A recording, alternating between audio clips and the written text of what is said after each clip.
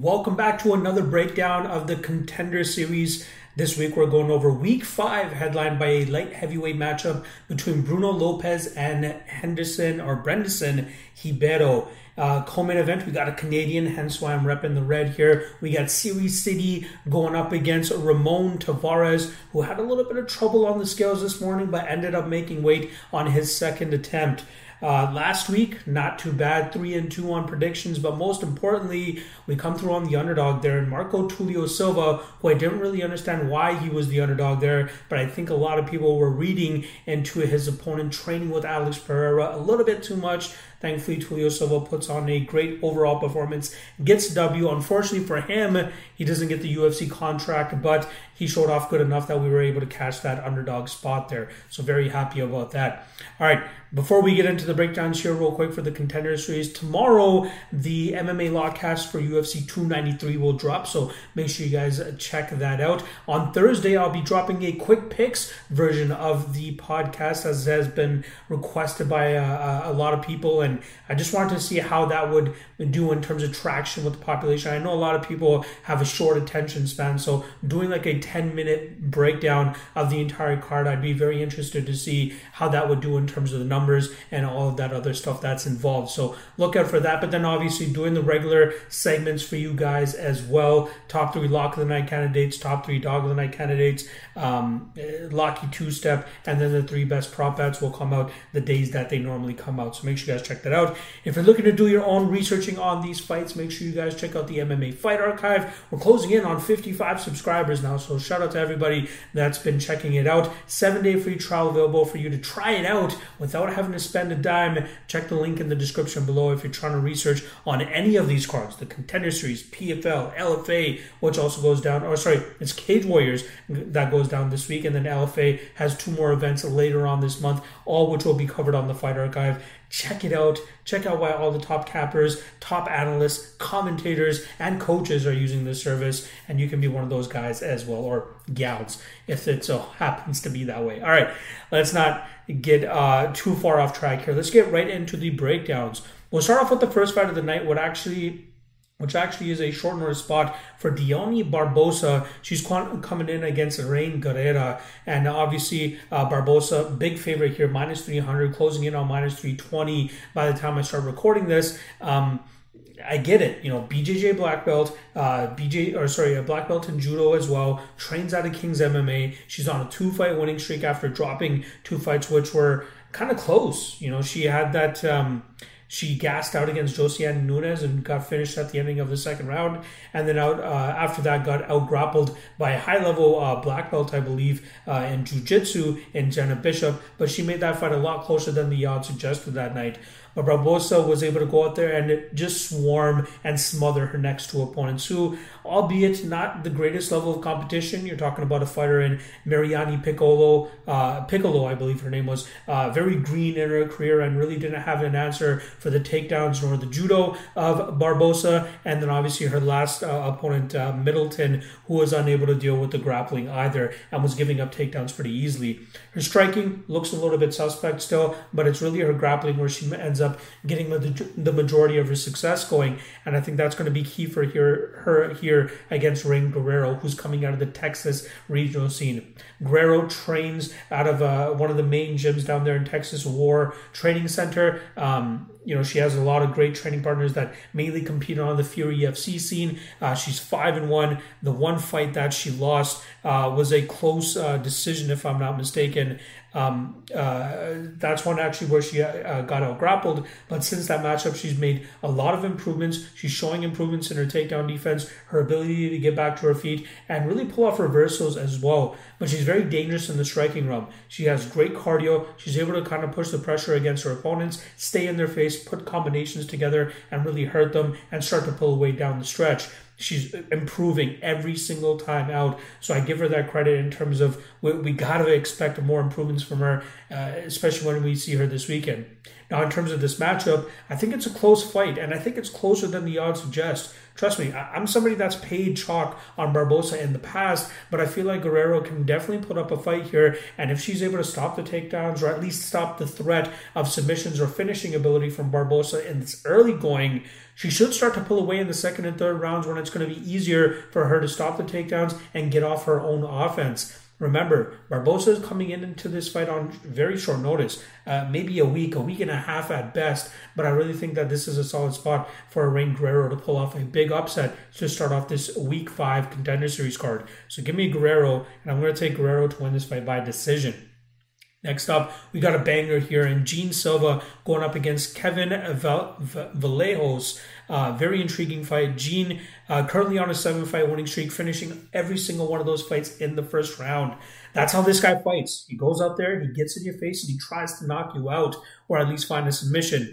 His 2 fights that have gone to a decision are fights that he ended up losing, which makes you lead to believe that he's a little bit of a gas bag, a guy that doesn't really know how to portion out his cardio the best, and that could be a big issue for him as he continues to take steps up in competition. His opponent this weekend, Kevin Vallejos, comes out of the Argentinian regional scene, but the kid looks like the goods. He's 11-0. He's finished with the majority of his opponents. I think only 2 of those have gone to a decision, and most recently he defeated former UFC fighter Eduardo Garagori. He shows great combinations, and he's very slick with his striking approach. He throws in great combinations and ends off and stamps most combinations with leg kicks as well. And you just see the fluidity in his striking as he's throwing. And I think that's going to be very important for him here against a guy like Gene Silva. I feel like we'll see better technical striking and good defense from Vallejos to kind of thwart the early finishing capabilities of Silva. And from there, he should start to land his own great counters, which will hurt Gene Silva in my opinion. And I think from there, he could potentially find a finish in the second or third round. So I like the Vallejos side here. I don't mind the minus 170 on his money line either, but I don't mind paying the chalk on the fight doesn't go to decision. It's obvious. You either get that early Gene Silva finish, which he more often than not comes through, although most of his wins are coming against sketchy competition, and then Vallejos on the other side, who clearly has better cardio, clearly has better striking defense, and the guy is going to put the pressure on him with his combinations and his kicking game. So Vallejos is the pick. Fight doesn't go to decision, probably my favorite prediction for the matchup. Next up, we got a middleweight bout between Chad Hanekom going up against Dylan Budka. Budka coming in on very short notice here as Hanekom's original opponent was forced to pull out. Budka actually fought about a week and a half prior to this matchup, but he took on a complete juice monkey. If you guys go and watch that fight, that guy looked like he had every single steroid in his body, but Budka was able to take him to the ground and find a submission, if I believe that's what it was. But he's a grinder. He's a guy that looks to take his opponents to the ground and just put them through that grind, put them through that, the meat grinder, just really wear on them and try to beat them by decision. He has a couple finishes on his record, but for the most part, he looks to go out there and just dominate from positions that he's able to establish. He fought for the LFA interim middleweight title earlier this year and came up short against Azamat Bekoyev. It was a closer fight than the odds initially suggested, but as Bekoyev, who was able to establish some dominant control, get some good damage off, but Budka showed that he was not willing to accept bad positions and did a great job of working out of those bad positions, even late in that 25-minute fight. His opponent, Chad Hanekom, comes from the South African fight scene, and he's on a 3-fight winning streak right now. He's a BJJ brown belt, and he is another guy that looks to dominate by establishing top control and dominant positions. I gotta say, his striking looks a little bit robotic and flaky at times, even though he's coming off a spectacular elbow finish where he was able to just completely starch his opponent and put him on a different planet. Normally, he looks a little bit lost and scared in the striking realm. So if he's not able to get his grappling going and he's forced to strike with his opponents, you see him kind of start to panic and you see him kind of really make mistakes in the striking realm where opponents are able to take over and end up finding their own finishes. Hanekom has faced some decent opponents on the regional scene, most notably Leon Aliu, who is on the Bellator scene, and we saw Hanekom go out there and completely grapple him for 50 minutes and win that fight. And then he obviously came up short against Ikram Aliaskarov. We know what Aliaskarov is completely capable of considering his current UFC run. I really lean with Budka here, even though he's coming in on short notice. Like I said, he just fought a week and a half ago. The guy's in shape. You got to know that he was prepared for this opponent and the possibility of jumping in on short notice. And I feel like he can deal with the grappling of Hanekom. He might get taken down, but I think he'll be able to stay safe enough that he can eventually get back to his feet. And I think with the power and explosion that he has and his ability to sustain that over 15 minutes, that's going to make it very hard for Hanekom to get off his own offense. So, after a very close first round, I expect Budka to start pulling away with this matchup, and I think he probably wins it by knockout. Again, he's not a big finisher, but the openings that Hanekom leaves in his striking game when he can't get his grappling game going, I think that Budka will be able to take advantage of that and possibly find a finish here. So I saw Budka minus 140 yesterday when I initially researched this matchup, and now he's saying the money coming in on Hanekom, and we might even get Budka around that plus 110 range by fight time. I don't mind that. I think that's a damn good spot. All right, co-main event time. We got fellow Canadian Siri City going up against Ramon Tavares. Like I said at the top of the show, Tavares having trouble on the scales this morning, but ended up making the weight an hour later. It was about a half pound that he had to cut. He made the weight. It's fine. But he did not look the greatest. And this is a guy that over half of his fights throughout his professional career, he's missed weight. I don't get how the UFC gives a guy like this an opportunity, considering that he struggles to make 135 pounds. You see throughout his Tapology page, he's fighting at catch weights of 140, and he's coming in at 138, 137, 139. But it says catch weight, but without a shadow of a doubt, that means the fight was scheduled for bantamweight, but he's failing to make those weights, and it was very unfortunate. Again, he almost had another scare this morning, but luckily he was given that extra hour to cut the weight and make the weight, but he did not look good doing so. He's a sniper. He's a lot of fast twitch muscle, looking to put that big power on his opponents and put them away. He's fought some notable names like Martin Day, former UFC fighter, and the MMA underground legend Charles Crazy Horse Bennett, who he was able to finish in about 2 minutes. He's finished 7 of his 8 wins, and his lone loss came when he was knocked out in 34 seconds by a 4-3 opponent. To me, it seems like he's a guy that can go out there and intimidate his opponents off jump, utilize his speed, power, and early accuracy to really scare his opponents, hurt them, and put them away. But now that he's going to be fighting guys with higher levels of experience and higher levels of discipline, I think it's going to get harder for him to really get off on that style. He originally trained out of a striking gym. I think it was a boxing gym, but aligned with the guys over there at Team Alpha Male for this training camp so that he can get better looks and try to refine the rest of his game. Siri City is a guy that I've been hearing about for years now on the Canadian regional scene, and his only professional loss came to Mateo Vogel, who fought last week on the Contender Series, and I personally thought Vogel deserved to get that decision victory. But City got out-grappled in that matchup, and we've seen from that last matchup how good Vogel is with controlling his opponents and just riding his opponents, and City had a lot of trouble in that matchup. However, since that fight, which was right at the beginning of COVID, we've seen City refine his own game. He utilizes grappling now, and he does a great job of riding his opponents and putting them through the grind. But his specialty is his striking. He usually has a height and reach advantage over his opponents, in which he's able to snipe them from distance, utilize his kicks and his straight punches down the middle to keep them at bay, and then when he feels comfortable, he can get his grappling going, really rough his opponents up in the clinch, and then get that back ride going where he just wears on his opponents and just puts them through the grind, like I said. He does a great job of working the body of his opponents as well, which really sucks their energy dry, and you can see him really hurt the body of guys like Walal Watson, who's a former UFC fighter, and even in his last matchup against Ali Waxab, I believe the kid's name was, a title defense for Siri City.